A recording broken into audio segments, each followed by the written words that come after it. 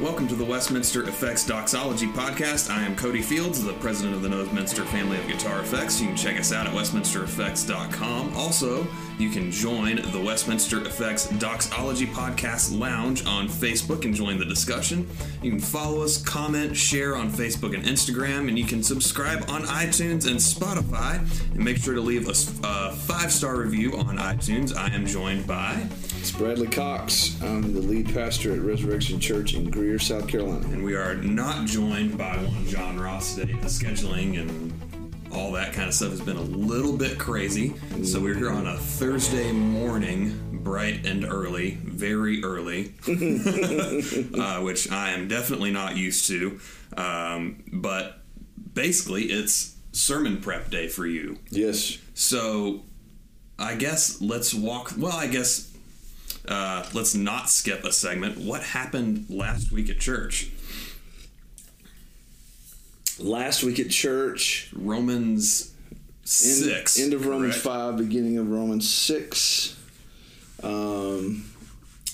First of all, I had like an hour of sleep the night before. Oh, really? I was telling you before we hit record that I'm training for a half marathon. I ran 11 miles Saturday.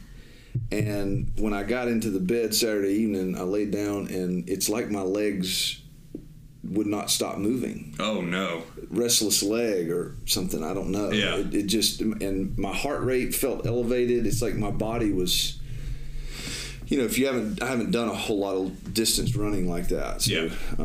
I didn't sleep well, and I was barely here Sunday morning, if I'm honest, physically.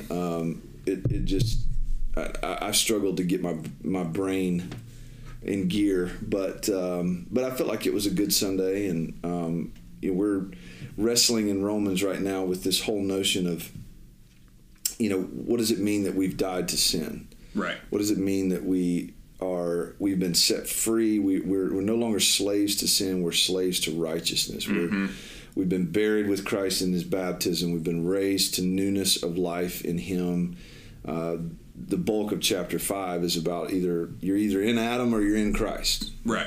One or the other. And Paul says, now, by grace through faith, the saved are in Christ, no longer in Adam. And that has resulted in a radical transformation, to put it mildly. And that transformation, at least among other things, is realized in some victory over sin, a change in character and nature. Mm-hmm. My desires are now bent in a different direction. And I think why that's so challenging for us is that it's hard for many Christians who have grown up in the revivalist, post Billy Graham, post, his name left me, the Charles Finney, post all of that revivalist kind of, notion about salvation. Especially with Finney, where he explicitly taught justification by sanctification. Exactly. Like denying the atonement, like you got to pull yourself up by your bootstraps. It was really kind of like quintessential American religion. Right. And when you don't, when salvation is a decision that you make and sanctification is a discipline that you apply. Right. Only, then it just gives rise to Christians who just now think salvation is, I realize that when I go to heaven when I die, not to hell. Right. And then you have sort of more of the reformed camp, reformed thinking, where there might, in some of those cases, I think, in some places, there's a high grace teaching without a whole lot of emphasis on the transformation that is supposed to follow. Mm-hmm. And so we've been kind of wrestling through that in Romans, and I think that's been great for our church. It's great for me. I'm excited about this part of Romans. Yeah, we've been in our life group. We've been mostly following along. We're actually a little bit ahead of the sermon series right now, and I kind of brought up the correlation to 1 Corinthians 6 of don't you know that all these jacked up people aren't going to inherit the kingdom of God. And a lot of times we want to stop there if we're struggling with a habitual sin of I guess I'm screwed. But then the very next sentence is, and such were some of you. Yeah. but Jesus, Yeah, so right.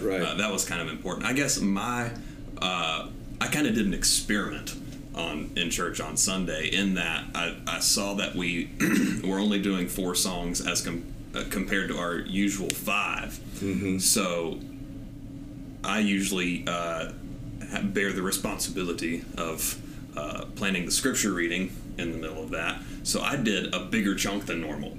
You did, and it was good. Yeah, and even to the point where Carrie, our lady who does graphics and all the slides set up at our church, texted me and said, "Hey, this thing is like 9 slides. Are you sure this is right?" And I was like, "Unless Bradley yells at me, yes."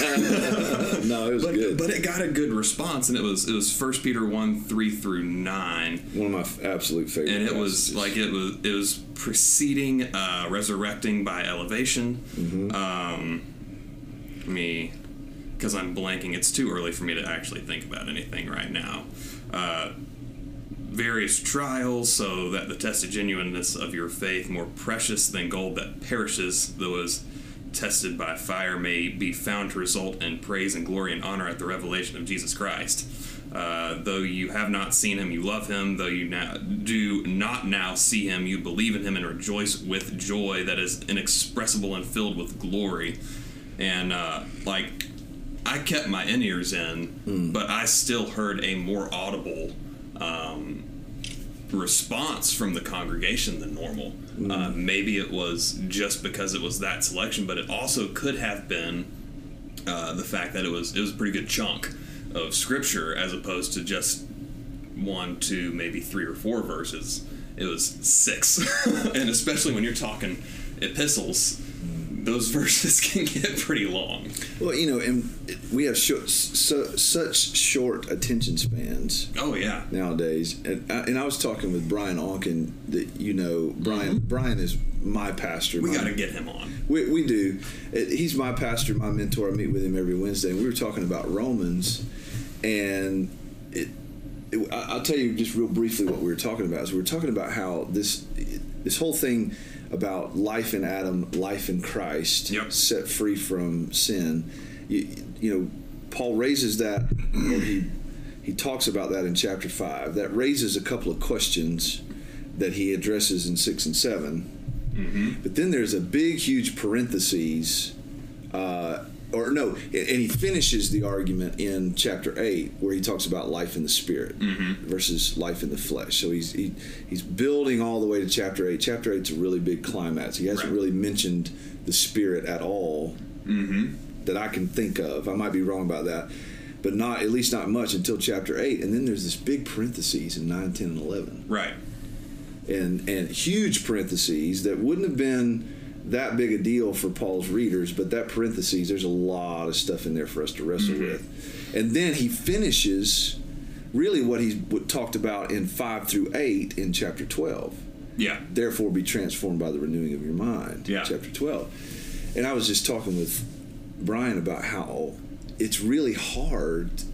One of the big challenges of teaching through Romans is that Paul's thoughts and ideas are such big chunks. Right. But Brian reminded me that, when Paul wrote the letter, the expectation would have been they would have read the whole thing. Yeah, one time. The whole thing. And we get little 30-minute, 40-minute segments of teaching on this kind of stuff, and it takes you 2.5 months to get through 3 chapters. Yeah, which just goes to show that, hey, people need to be reading their Bibles on their own. But I like the fact that you did the bigger chunk. Yeah. That was really good. Yeah, and I guess that kind of leads into what we wanted to talk about. Is today is sermon prep day. How does that look for Bradley Cox? Because I'm sure, I know you're studying throughout the week, and then that kind of leads up to today where you finalize it, I guess, right? In a sense. I'm not a journaler. That I've tried that. Yeah. I've really tried hard to do that. I'm not really either. Yeah. I think it's great if you can do that. I just don't. So I read the text. I will pick up commentaries occasionally throughout the week. I might go read Piper's thoughts or Sproul's thoughts. Sproul, it's harder because he doesn't have manuscripts, and I don't like to listen to other guys preach the text that I'm preaching. Yeah, you don't want to like end up hijacking what they've said. It's too easy. It's too easy to do that. Like, I can go to Desiring God, and if I want to hear Piper's thoughts on a verse or two, I can read it like it's a commentary. Right. And then I can digest it, process it, decide whether or not I agree with him, which far be it for me to disagree with Piper, but and then, you know, I use that maybe like a commentary. I might do that. Sometimes I do, sometimes I don't. You know, I use a guy by the name of Weiss. He doesn't have commentaries on the whole Bible, but he does really good Greek analysis. It's not like, you know, application kind of things, but it's more just, okay, here's the word, here's the sense, here's the tense, here's what that means, here's how we might translate that better, that kind of stuff. So I read the text and I read those kinds of books throughout the week, and, you know, just ruminate on it. Like, I'm thinking about it in the shower. I'm thinking about it driving. It's kind of your job. Exactly. It's just always, it's always churning. Yeah. It's always churning. What about this? What about that? What about this? And so that builds to Thursday. Yeah. So do you outline it? Do you, you know, like Jonathan Edwards was kind of known to manuscript his sermons on really kind of tiny pieces of paper, but at the same time he had apparently written it so much that he probably mostly had it memorized. John Calvin, if I remember correctly, went up there, like, he had prepared, but he didn't have an outline. He just took the Bible up and said, let's go. What do you do in regards to keeping yourself on track? Or I'm more of an Edwards in that regard. Like, Thursdays usually begin for me by opening a blank document, and it's a brain dump. I copy the text onto the document, whatever block I'm going to cover. Yeah. And then it's a brain dump onto that piece of paper. I'm not trying to think through it in a super organized fashion. Yeah. You know, but I am, verse by verse, I am just, what am I thinking about this? Right. What do I see that connects to what? What questions is this raising? What questions does this answer? And you're as much as possible trying to let the text speak for itself. Exactly. And let that do the heavy lifting ultimately. Exactly, because I always begin with, what is it saying? Yeah. What is it saying? What did Paul say? Not how does this apply to me? It takes a long time to get there. Right. What is he saying? And then what questions is that raising for me? Because I don't come to Scripture without the expectation that I'm going to be challenged in some way in my thinking. Right. Every time I pick up the Bible, I expect that. So that brain dump is just really the culmination of at least a week's worth of wrestling with the text, maybe looking at what some other people are saying. Right. It's not that you get to Thursday and say, holy crap, I hadn't thought about this at all. No, not at all. Lord, if I'm in that position.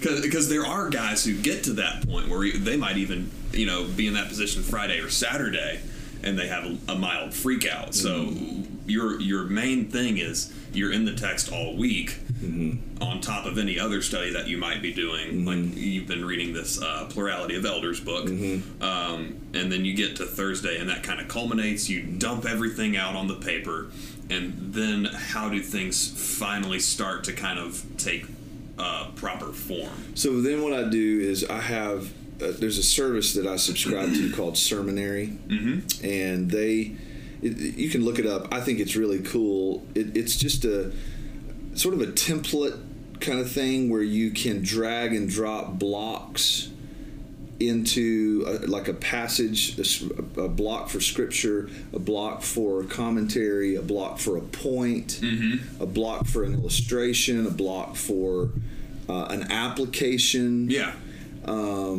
There's several different things. You can customize the templates. They have pre-built templates. I use basically just a blank slate, and I drag and drop the blocks in, and then I'm referencing my brain dump document to fill in the content. Gotcha. But Sermonary gives me some really cool graphical representations for my points. Helps me emphasize certain things. But for all intents and purposes, when it's done in seminary, it's a manuscript. Right. For all intents and purposes. Sure. I'm preaching it. I take my brain dump and I preach a sermon onto my sermonary note and tablet. then that comes out Sunday morning. And then I finish it Thursday. Generally, I don't pick it up again until Sunday morning. Gotcha, yeah. When it's done, I leave it. I go home. I'm with my family for Friday and Saturday. I might take a glance at it if we're having some downtime. There's nothing going on. Yeah, I might pick it up and look at it. But Sunday morning, I'm here by 6 a.m. At the latest. And what I do there is I'm going through those notes over and over and over again. I'm highlighting. I'm drawing arrows. Might delete a sentence. I might, by the time, I'll show you one of them. By the time I get done with it, it's just highlighted and marked up and whatever. And I'm not doing that so much to make me remember things up there. Yeah. As much as I'm just, once again, digesting. Redigesting it. By the time I get up there, I really only reference it like it was a very short outline. Yeah. And then I just preach. Yeah. And so one last question, because I know you got to get going. You have your pastoral duties to attend to. Is so I am at Southside Christian coaching baseball, and our head coach, one Kenneth Ledford, so shout out to Kenneth, has me doing team devotionals. That's one of the advantages of being in a Christian school. Difference between preparing for a proper sermon and maybe more of a teaching in 10 minutes type of situation. What's your, maybe how does that approach differ? I mean, obviously you don't have to put an entire day's worth of work into a brain dump and all that kind of stuff, but at the same time you still want to be pretty thorough. So maybe what's the difference in that approach? Well, so like this past Tuesday, our senior adult group had a luncheon for Valentine's Day, and they wanted me to do a devotion. So I got in here that morning, and I spent about 30-45 minutes in some texts that I was familiar with, right? About love and the love of God, Valentine's Day, right? And what my goal was is if I know if I'm going to talk 10 or 15 minutes, I'm going to have 1 point. I got 1 point, and how can I, in that amount of time, emphasize that 1 point that is coming from the text, not something that I said, okay, I want to make this point, let me go find some scripture. But I start with some text that I'm maybe familiar with, or someone might give me a text and ask me to do a devotional. Yeah.